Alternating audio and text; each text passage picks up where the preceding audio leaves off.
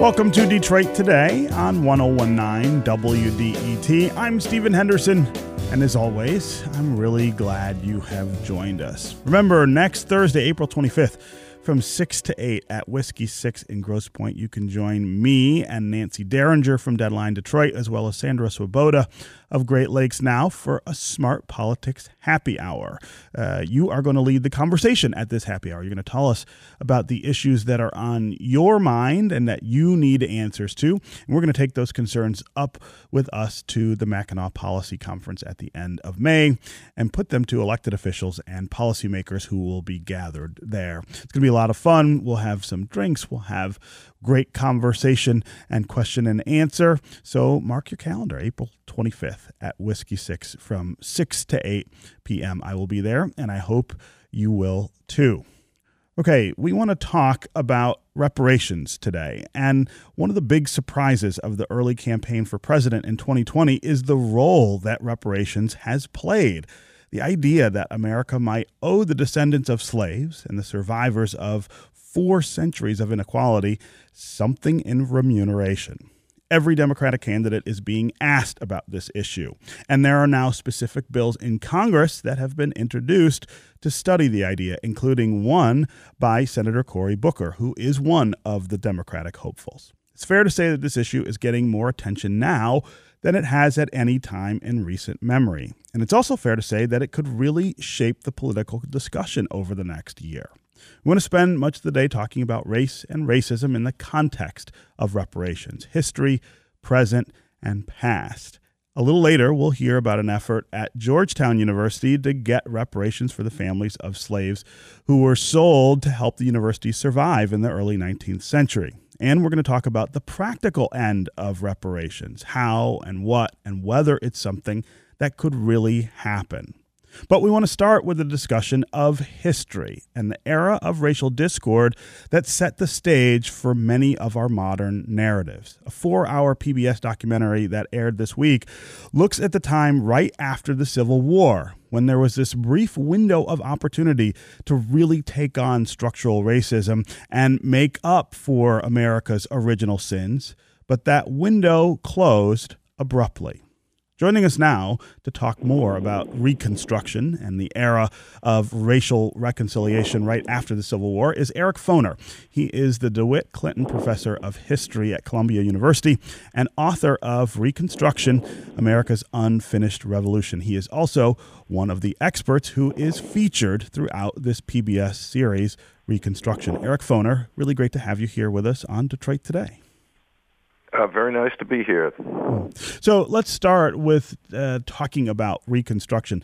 I think of Reconstruction as the sort of predicate for many of the arguments and discussions that we have today about racial inequality. As I said in the open, it was this opportunity, really, this window that opened to really deal with the substance of racial inequality that was baked into the founding of America. But that window didn't stay open long enough for us to get that done. It closed pretty quickly, and that is the legacy that sort of casts forward to even 2019. Yes, exactly. Reconstruction is the period right after the Civil War, as you said, but it's also, you might say, a sort of broad historical process in which the country tried to come to terms with the consequences of the destruction of slavery. 4 million people were freed as a result of the Civil War, and the question became, what is going to be their status in American society? Are they going to have the same rights as white people? Are they going to be citizens? Are they going to have the right to vote, economic opportunity, et cetera, et cetera? Now, remarkable things were accomplished in that really 12-year period of Reconstruction. Hundreds and hundreds of African-American men were elected to public offices for the first time, ranging from 2 members of the U.S. Senate down to state legislators, local officials like school board officials, sheriffs, justices of the peace. And the laws and the Constitution were rewritten in order to put the principle of equality before the law and the right to vote for black men into the Constitution. The first public school systems in Southern history was set up to try to educate both the freed people and whites, many of whom had no education there also. So it was a remarkable moment in American history, but unfortunately, and we maybe can understand this looking around our society today, the very progress that took place sparked a violent racist backlash. We hear about the Ku Klux Klan, but many other such organizations, also the White League and the Red Shirts and others, who used terrorism, really, you'd say it's homegrown terrorism, to attack and overthrow these governments. And then so there followed a long retreat in what we call, of course, the Jim Crow era, where many of these rights and achievements were wiped away. But not all. I mean, we should not just think Reconstruction failed and leave it at that. The 13th, 14th, and 15th Amendments remained in the Constitution. The institutions African Americans had established, the black church, family structures, schools, the black colleges, which were created then, all those survived and became the foundation for black communities going way into the 20th century.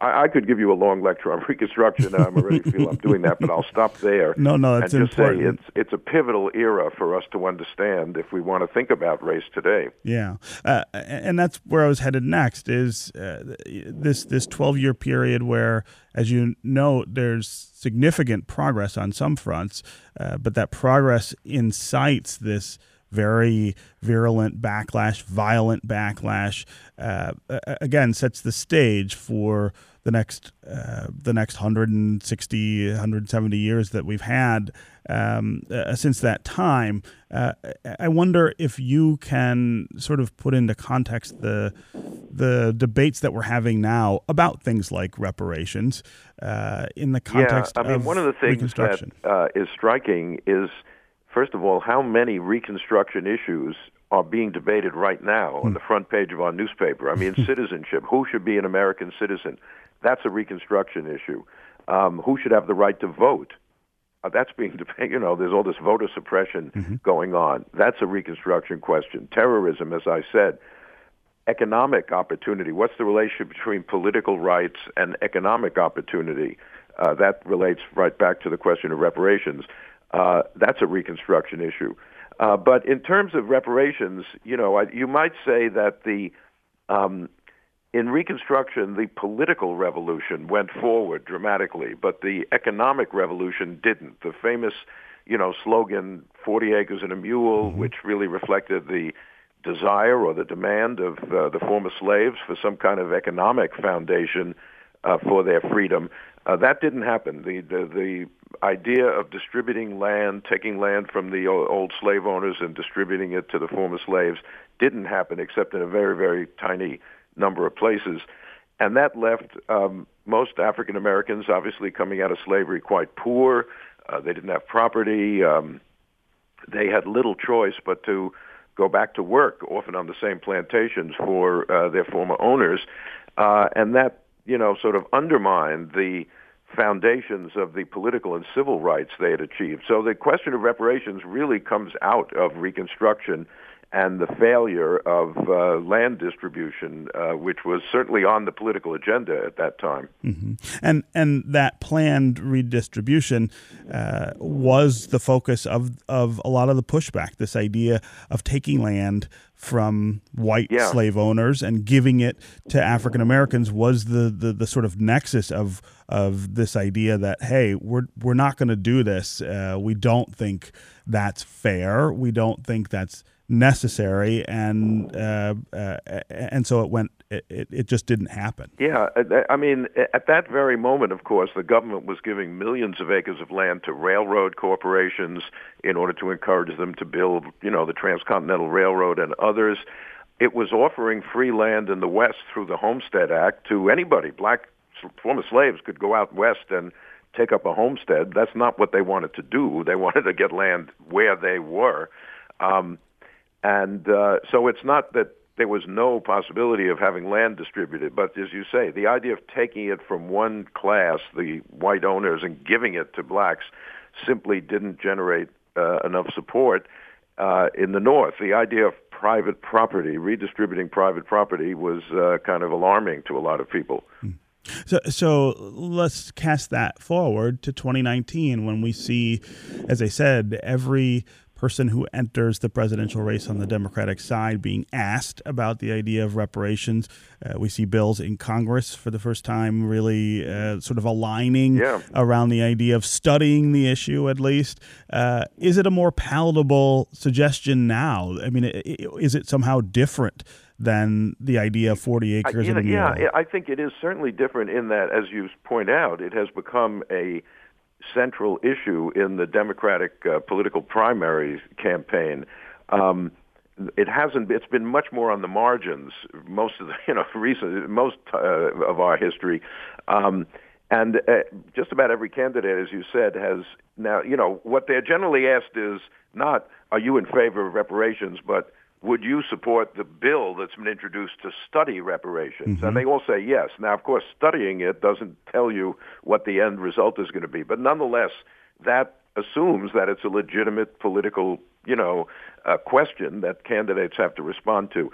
I think if you look back on American history, you'll see that demands for reparations have risen and fallen at various times. I mean, there was a whole movement in the 1890s for what you might call pensions for former slaves, mm-hmm. that these people had worked, were now getting older, they didn't have Social Security or anything back then, and that the government should sort of, it's a kind of reparation, should give elderly former slaves money to live on as payment for all the work they'd done without any compensation. That didn't succeed, obviously. Marcus Garvey in the 1920s talked about reparations. What usually happens, and I think today is a good example, when other political avenues seem to be blocked, there doesn't seem to be much chance right now with our president and the Congress of forward-looking social policy to address the inequities of income, of the criminal justice system, of education that still plague many parts of Black America. When that seems to be blocked, people talk about reparations. It's another way of trying to deal with this. When people are optimistic and they think, well, things are really moving forward, then you don't hear quite as much about reparations. But given the political situation we're in now, it's not at all surprising that reparations is again being, is on the political agenda. My guest is Eric Foner. He is the DeWitt Clinton Professor of History at Columbia University and author of Reconstruction, America's Unfinished Revolution. He's also one of the experts who is featured throughout the PBS series Reconstruction, which aired this week. He's also author of a number of important books about race and history. They have concentrated on the intersections of intellectual, political, and social history and the history of American race relations. His book, The Fiery Trial, Abraham Lincoln and American Slavery, won the Pulitzer Prize, the Bancroft and Lincoln Prizes in 2011. If you want to join the conversation, we're talking about Reconstruction and how it kind of frames the narrative for the discussion we're having now about reparations, which has taken a surprisingly prominent space up in the run-up to the 2020 presidential elections. Tell us what you think about the idea of reparations. Is that something that is even possible to think through and get to a place that we actually enact here in the United States in 2019? As always, the number on the phones is 313-577-1019. That's 313-577-1019. You can also go to the WDET Facebook page and put comments there, or you can go to Twitter and hashtag Detroit Today, and we'll try to work you into the conversation. Let's go to Aaron in Detroit. Aaron, what's on your mind? Good morning. Hey.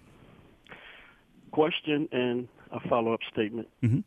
Has America ever made reparations to any other group, i.e. the Indians, Japanese after the war, mm-hmm. Any other groups? And if they have, why is it that it's such a dilemma to make reparations to Africans? I believe statement. That's a good question. And the answer is yes. There are reparations can take many forms. It has happened in a number of places all around the world.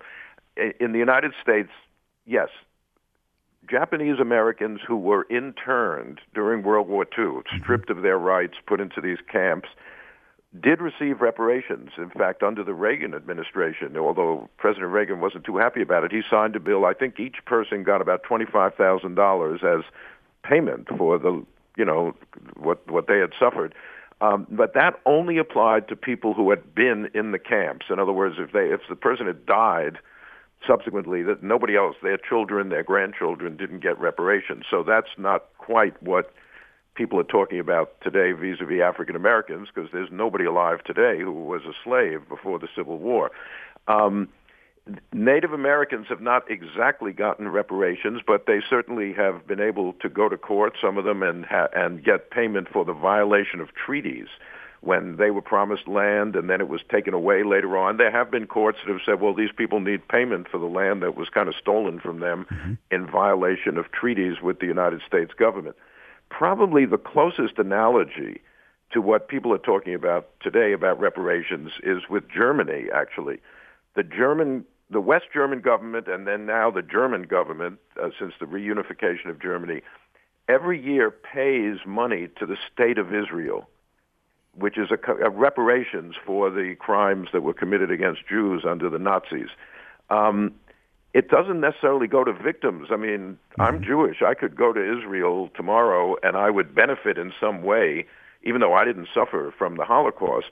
So it's reparations to a people, not to specific individuals. Right.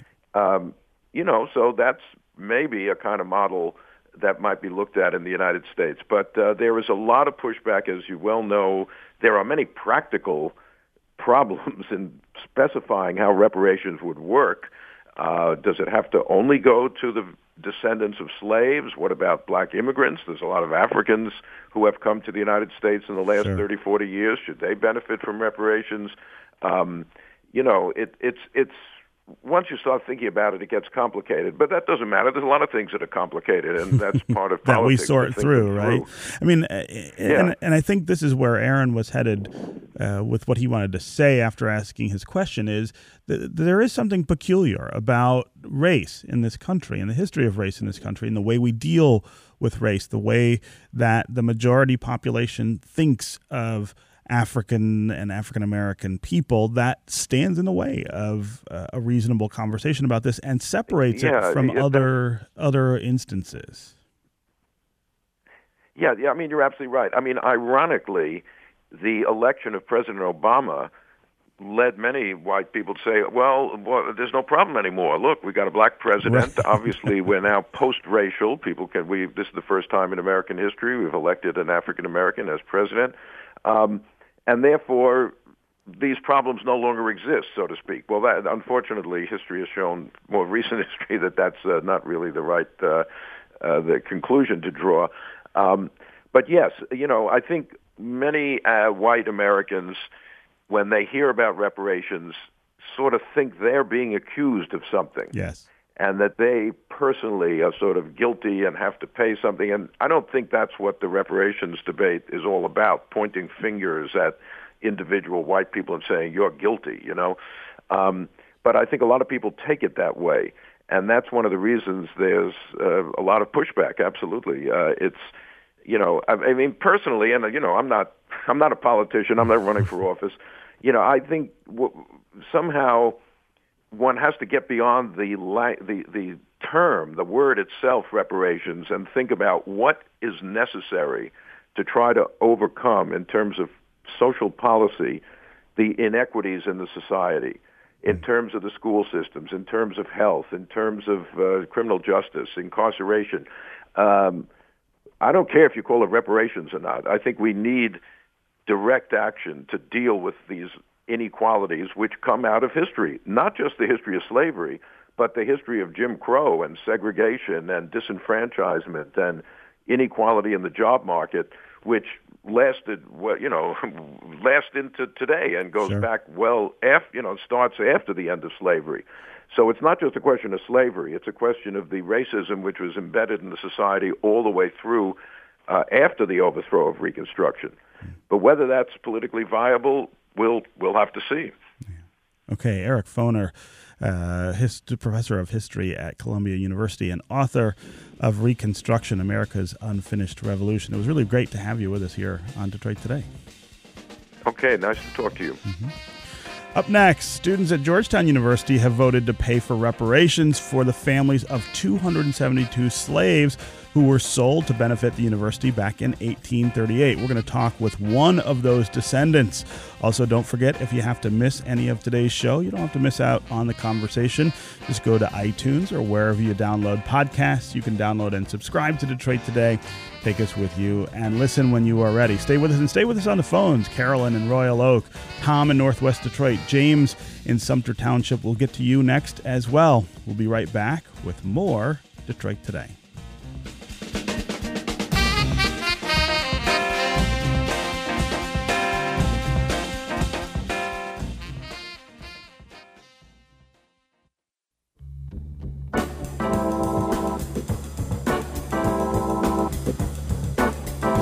You're listening to Detroit Today on 1019 WDET. I'm Stephen Henderson, and I'm really glad you have joined us. We are talking this hour about the issue of reparations, which has made a surprisingly prominent appearance in the narrative of the run-up to the 2020 presidential election.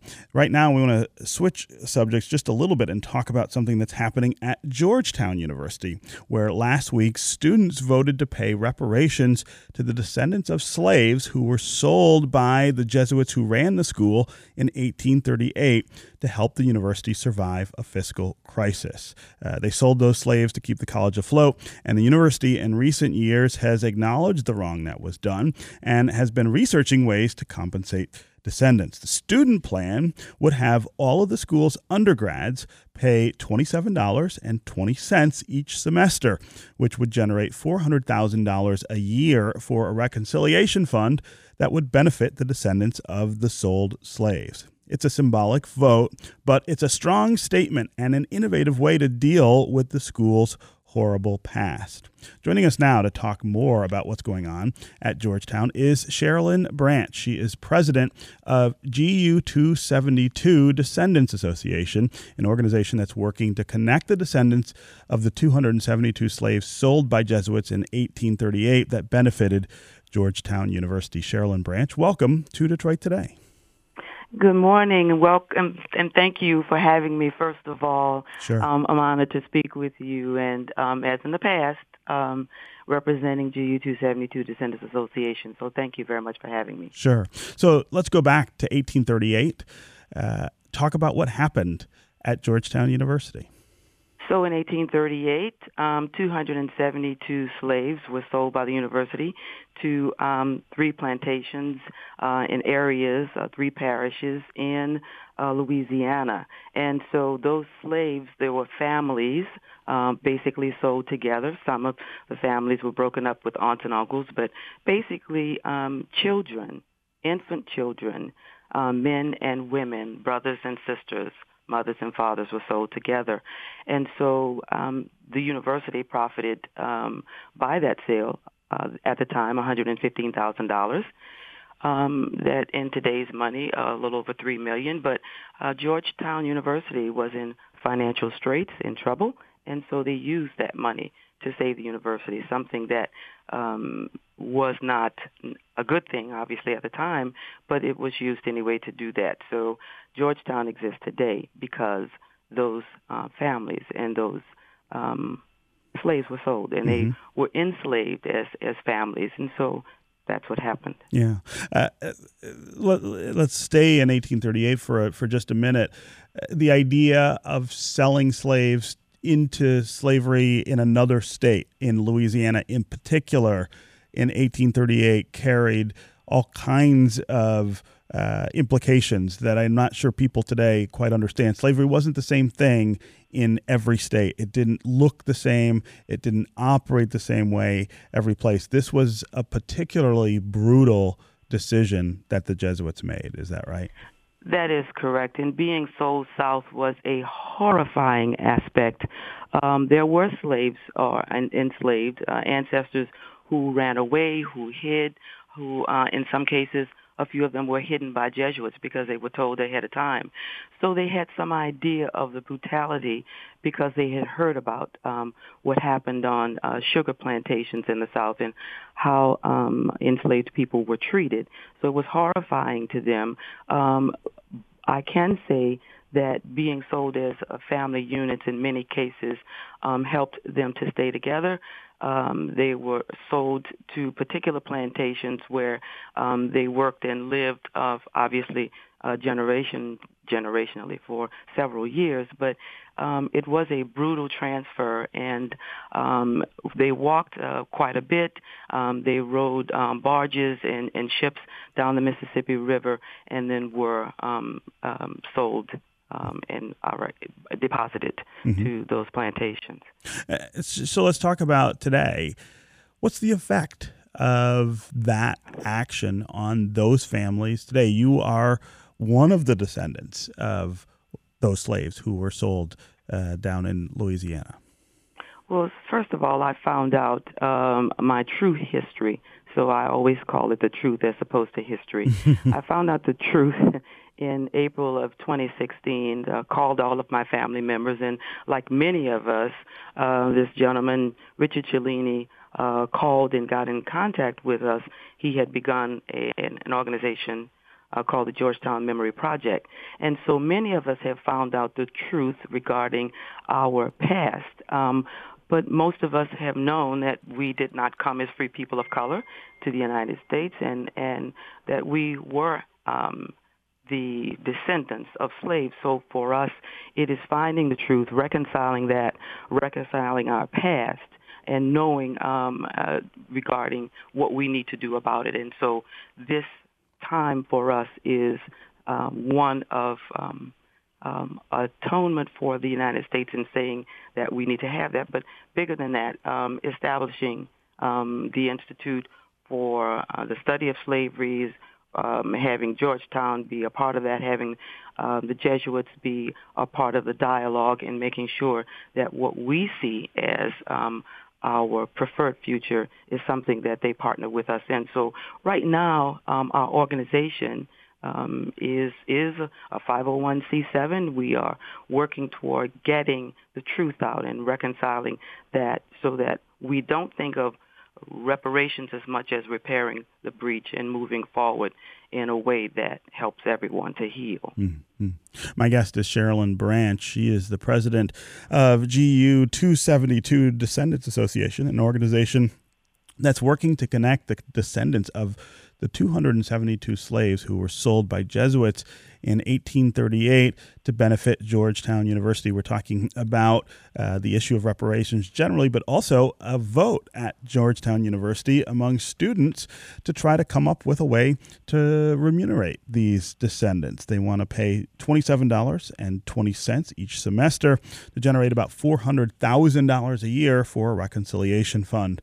If you want to join the conversation, give us a call. What's your reaction to this idea, a form of reparations that students have come up with at Georgetown University? Do you believe we should be having a serious national conversation about reparations and how to enact that, how to decide who should get reparations if we think people should receive that, and how that would work? How would that play out in a modern context? As always, the number on the phones is 313-577-1019. That's 313-577-1019. You can also go to the WDET Facebook page and put comments there, or you can go to Twitter and hashtag Detroit Today, and we'll work you into the conversation. Before I get to the phones, and we've got a lot of folks who want to talk about this, Sherilyn, I want to ask you about your reaction to what the students at Georgetown are suggesting. It's a pretty inventive approach. I love that $27.20 to sort of reflect the number 272. Is this a way forward for the university?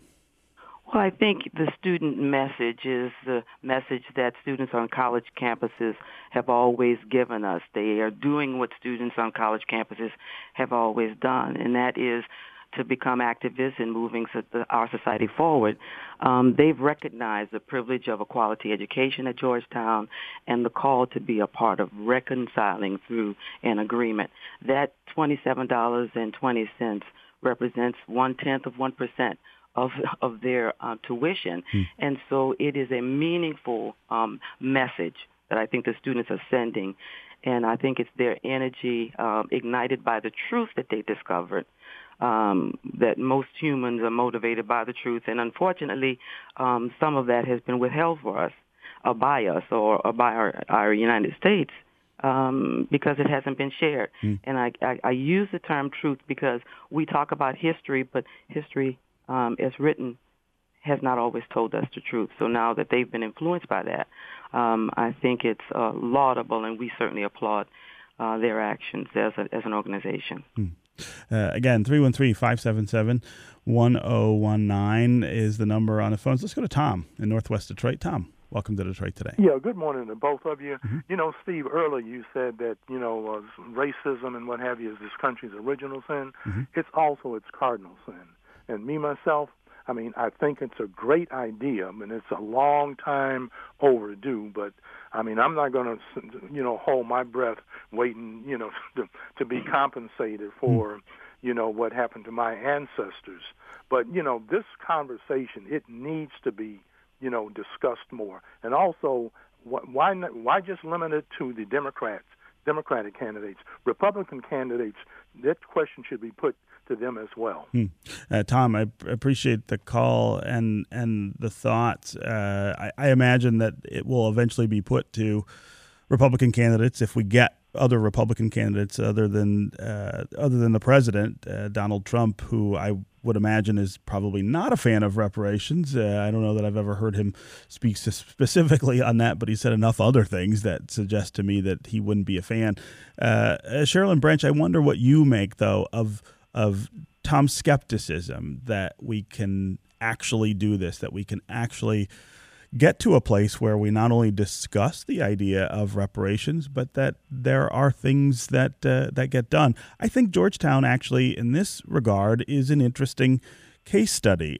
This was a story that came out a while ago at Georgetown, and I've been sort of watching as the university grapples with how to make up for what its predecessors did a long time ago. It's kind of a model maybe for the way in which we can actually have this discussion. Is that how you have felt as well?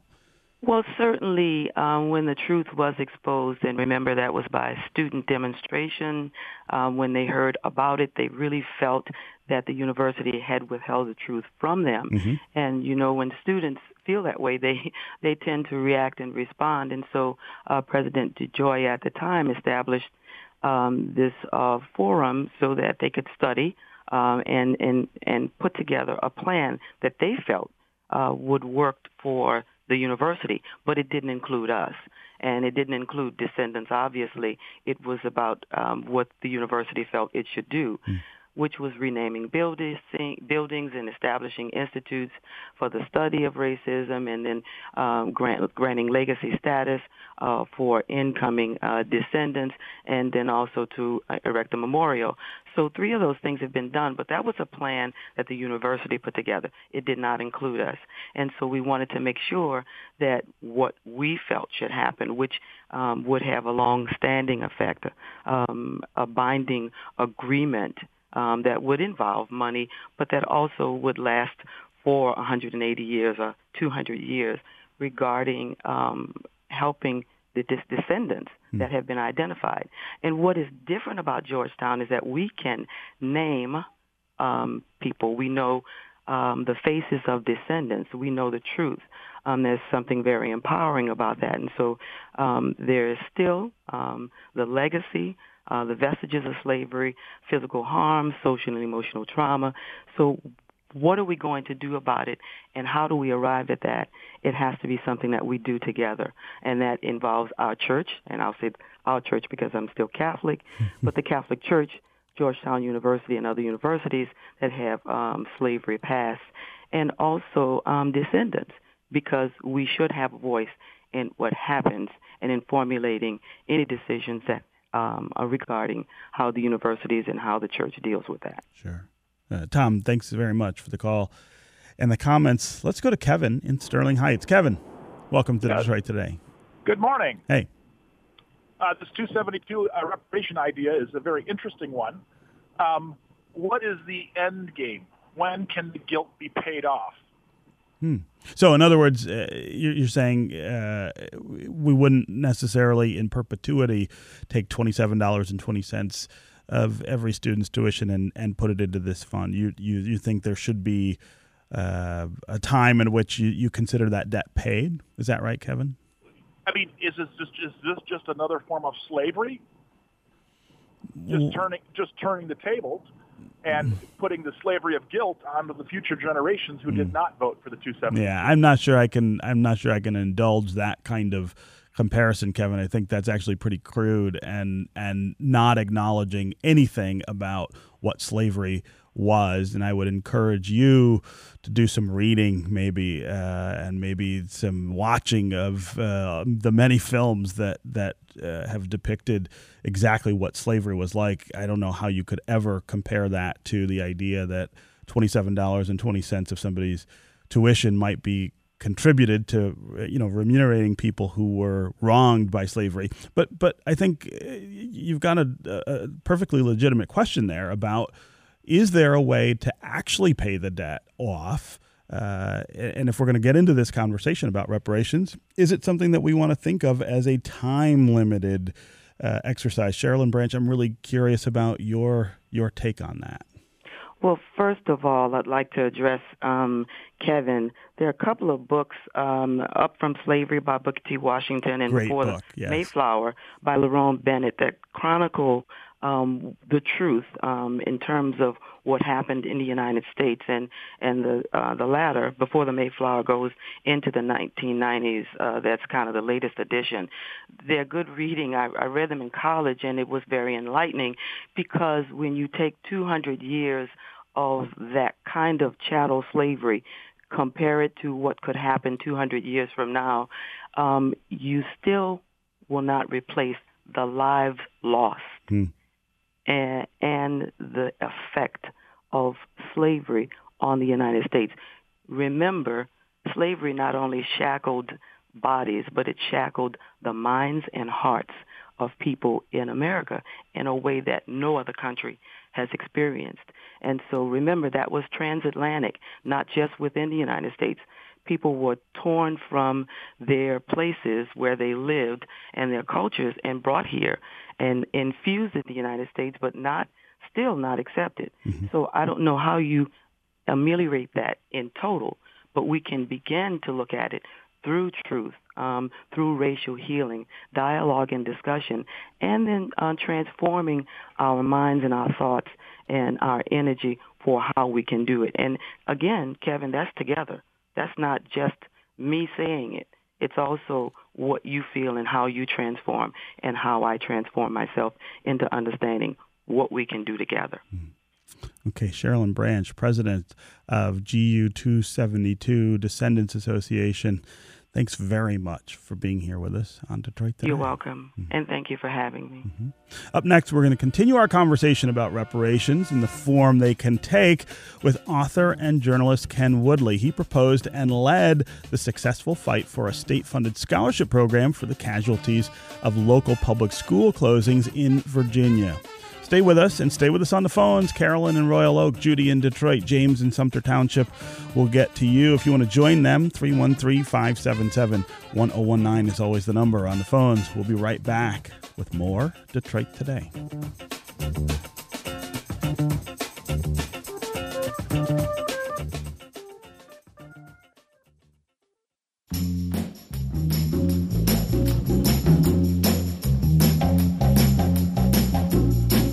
You're listening to Detroit Today on 101.9 WDET. I'm Stephen Henderson, and as always, I'm really glad you've joined us. In 1959, officials in Prince Edward County, Virginia, rather than accept the idea of desegregating their schools, shut down the public system altogether.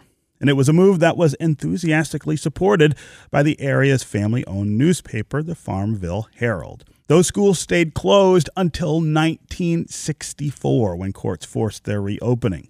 Our next guest, Ken Woodley, was the editor at the Farmville Herald for 24 years, and for a long time, he didn't know about this history. When he found out, he fought to make up for the paper's errors. He led the fight to establish a scholarship fund for the casualties of that longtime school closure. He chronicles his work in a new book, The Road to Healing. Ken Woodley, welcome to Detroit Today. Thank you so much for having me, Stephen. Yeah. So talk about what it was like for you when you discovered that the newspaper you were working for had at one time really championed the idea of closing down schools rather than see them be integrated. Well, I was up in the newsroom. It was in the first year while I was there, and a professor's wife came up to the newsroom, and her eyes were throwing daggers at me. I had no reason why she felt such enmity. And finally she said, "You know what happened here, don't you?" And I said, "No." And she said, "Go to Longwood College, ask for the book. They closed their schools. It's in the rare book room, and see what you find out." So I immediately went up there. I started flipping through the pages. I started recognizing names. The Farmville Herald was throughout the book. J. Barry Wall Sr. was throughout the book. He was the editorial writer and publisher during the massive resistance period. In fact, he was still the publisher and editorial writer when I joined the paper in 1979. And I was numbed. I was shocked. I felt like all the bones had been pulled out of my body. I had no idea that any community had ever done anything like that to itself. I can't imagine to this day any community doing that to its own children. And it felt like life had parachuted me behind enemy lines. Julian Bond describes your fight to get this scholarship fund established as the first civil rights era reparations in U.S. history. Talk about what you did and why you did it. Well, the idea came to me while I was driving to work in February of 2003. The General Assembly was considering an apology for massive resistance and the state's role in the school closures. And meanwhile, a Latin teacher in Prince Edward County High School had just suggested the idea of honorary diplomas for those who had been locked out of school and denied the chance to earn a real one.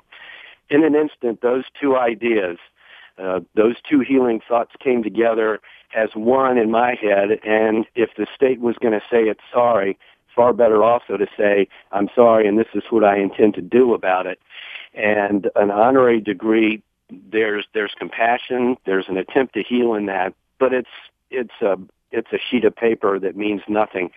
And neither the apology nor the honorary degree was educational opportunity given back. That had been stolen, and so the idea for the state to create a scholarship fund for those African American children who were now in their 50s to be able to go back into their educational journey at whatever point they needed and take it as far as they wanted came into my head. And by lunch that day, I had commitments for the legislation to be introduced the following year in the General Assembly, 2004. And there were 2,000 African American children who were left permanently without a formal education in their lives by massive resistance. Wow. And they were still alive. They were in the community. Many of them, yes, had moved out of state, but I saw these people every day. They were part of our present day.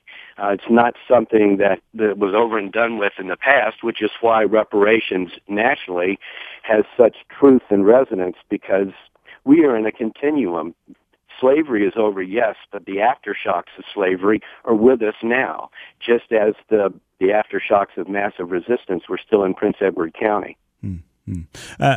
And so do you readily sort of wrap your arms around the idea that what you're doing, what they're doing in Prince Edward County, Virginia, is a form of reparations, is a small way to try to pay back people who were wronged in the past?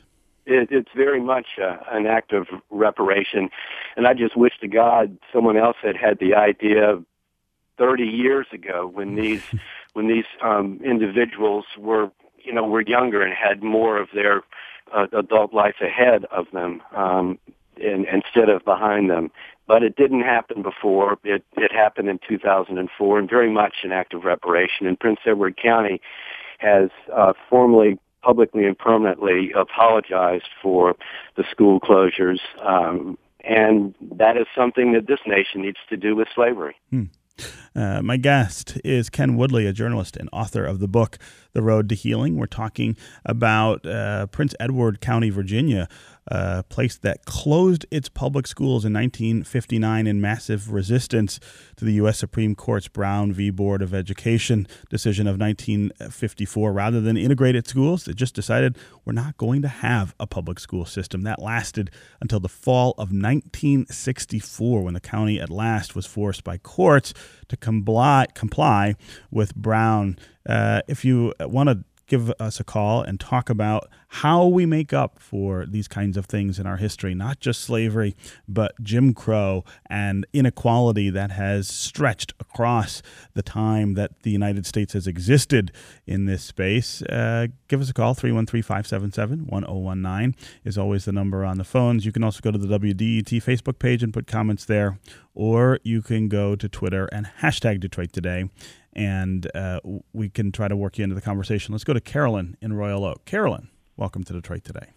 Stephen, thank you so much for having this discussion. It's wonderful. Thank you. I know I'm learning more. I'm reading, and I think we have to really work on this. We have to discuss it a lot more. And thanks again. I have a T-shirt that says all wealth is created by labor. So all of us are involved in this, right. Not just black people, not just white people. Everybody who works, every union, everything, we got to work on this together. It's the right price and the right time. Yeah. Thanks again, Stephen. Carolyn, I really appreciate the call and the comments, and I really love that phrase, all wealth is created by labor, which reminds us of the wealth that was created in this country by slavery, not just by the labor of slaves, but by the fact that slaves were the equivalent of money for a very long time in this country. The bills that we carry in our wallet are very similar to what slaves were in the time before the Civil War. Carolyn, I really appreciate you listening and calling in. Let's go to James in Sumter Township. James, welcome to Detroit Today. Go ahead. Thanks for taking the call. Sure. Great conversation. I hope we have several more. I wanted to have a little bit of discussion, maybe at another time, about affirmative action as a form of reparations, a way to try and fix what went wrong. In a general sense, there's not a specific one-on-one correlation between the past discrimination and reparations, like in the Georgetown example, like the schools in Virginia example, but as a way to try and fix what went wrong, to give African Americans, other discriminated against minorities, access to college education, access to scholarship, access to jobs, access to apprenticeships that were denied up until very recently. And it's worked. We did it for a long time.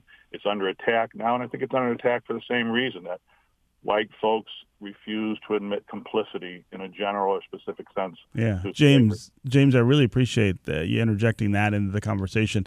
Ken Woodley, I wonder if what James is talking about there, a sort of more generalized acknowledgement of the wrong, and then benefits that meet the need to sort of right the wrong, is something that they've thought of in Prince Edward County. The scholarship fund, as James points out, is very specific, and that's a really great idea. It doesn't get to some of the more generalized injustice, I guess, that was done to the folks there. Well, I think what we need to do as a nation is formally apologize for slavery. We need a holistic approach, and this would affect every community. We've danced around slavery. We've addressed some of the aftershocks, but until we acknowledge the evil that was done, the terrorism that was slavery, we're not going to heal as a people. And this needs to be done permanently and publicly. It needs to be an act of Congress that is signed by whoever is president. That president should go on national television, coast to coast, prime time, read that apology for slavery and Jim Crow segregation. And then those words would become the centerpiece to a national light of reconciliation memorial in the National Mall in D.C. that would be surrounded by statues of men, women, and children of all ages and ethnicities walking out hand in hand 360 degrees to every direction on the compass in this nation. And then we have a domestic Marshall Plan. We were able to rebuild Europe after World War II. We need to do that for our country as part of a reparation package that would make more narrowly focused reparations have greater impact. Yeah. And I see massive, enduring investments in such fields as education, healthcare, housing, economic development, infrastructure, and job training in rural and urban communities that have significant African American populations. Yeah. Because slavery and segregation affected everything in life for African Americans. Right. Ken Woodley, journalist and author of The Road to Healing. Thanks so much for being here with us on Detroit Today. Thank you, Stephen. All right, that's going to do it for me today. I'll be back tomorrow when we're going to have a preview of the Mueller report, and the Michigan Department of Environmental Quality Director Liesl Clark will join us as well. This is 101.9 WDET, Detroit's public radio station, a community service of Wayne State University. I'll talk with you again tomorrow.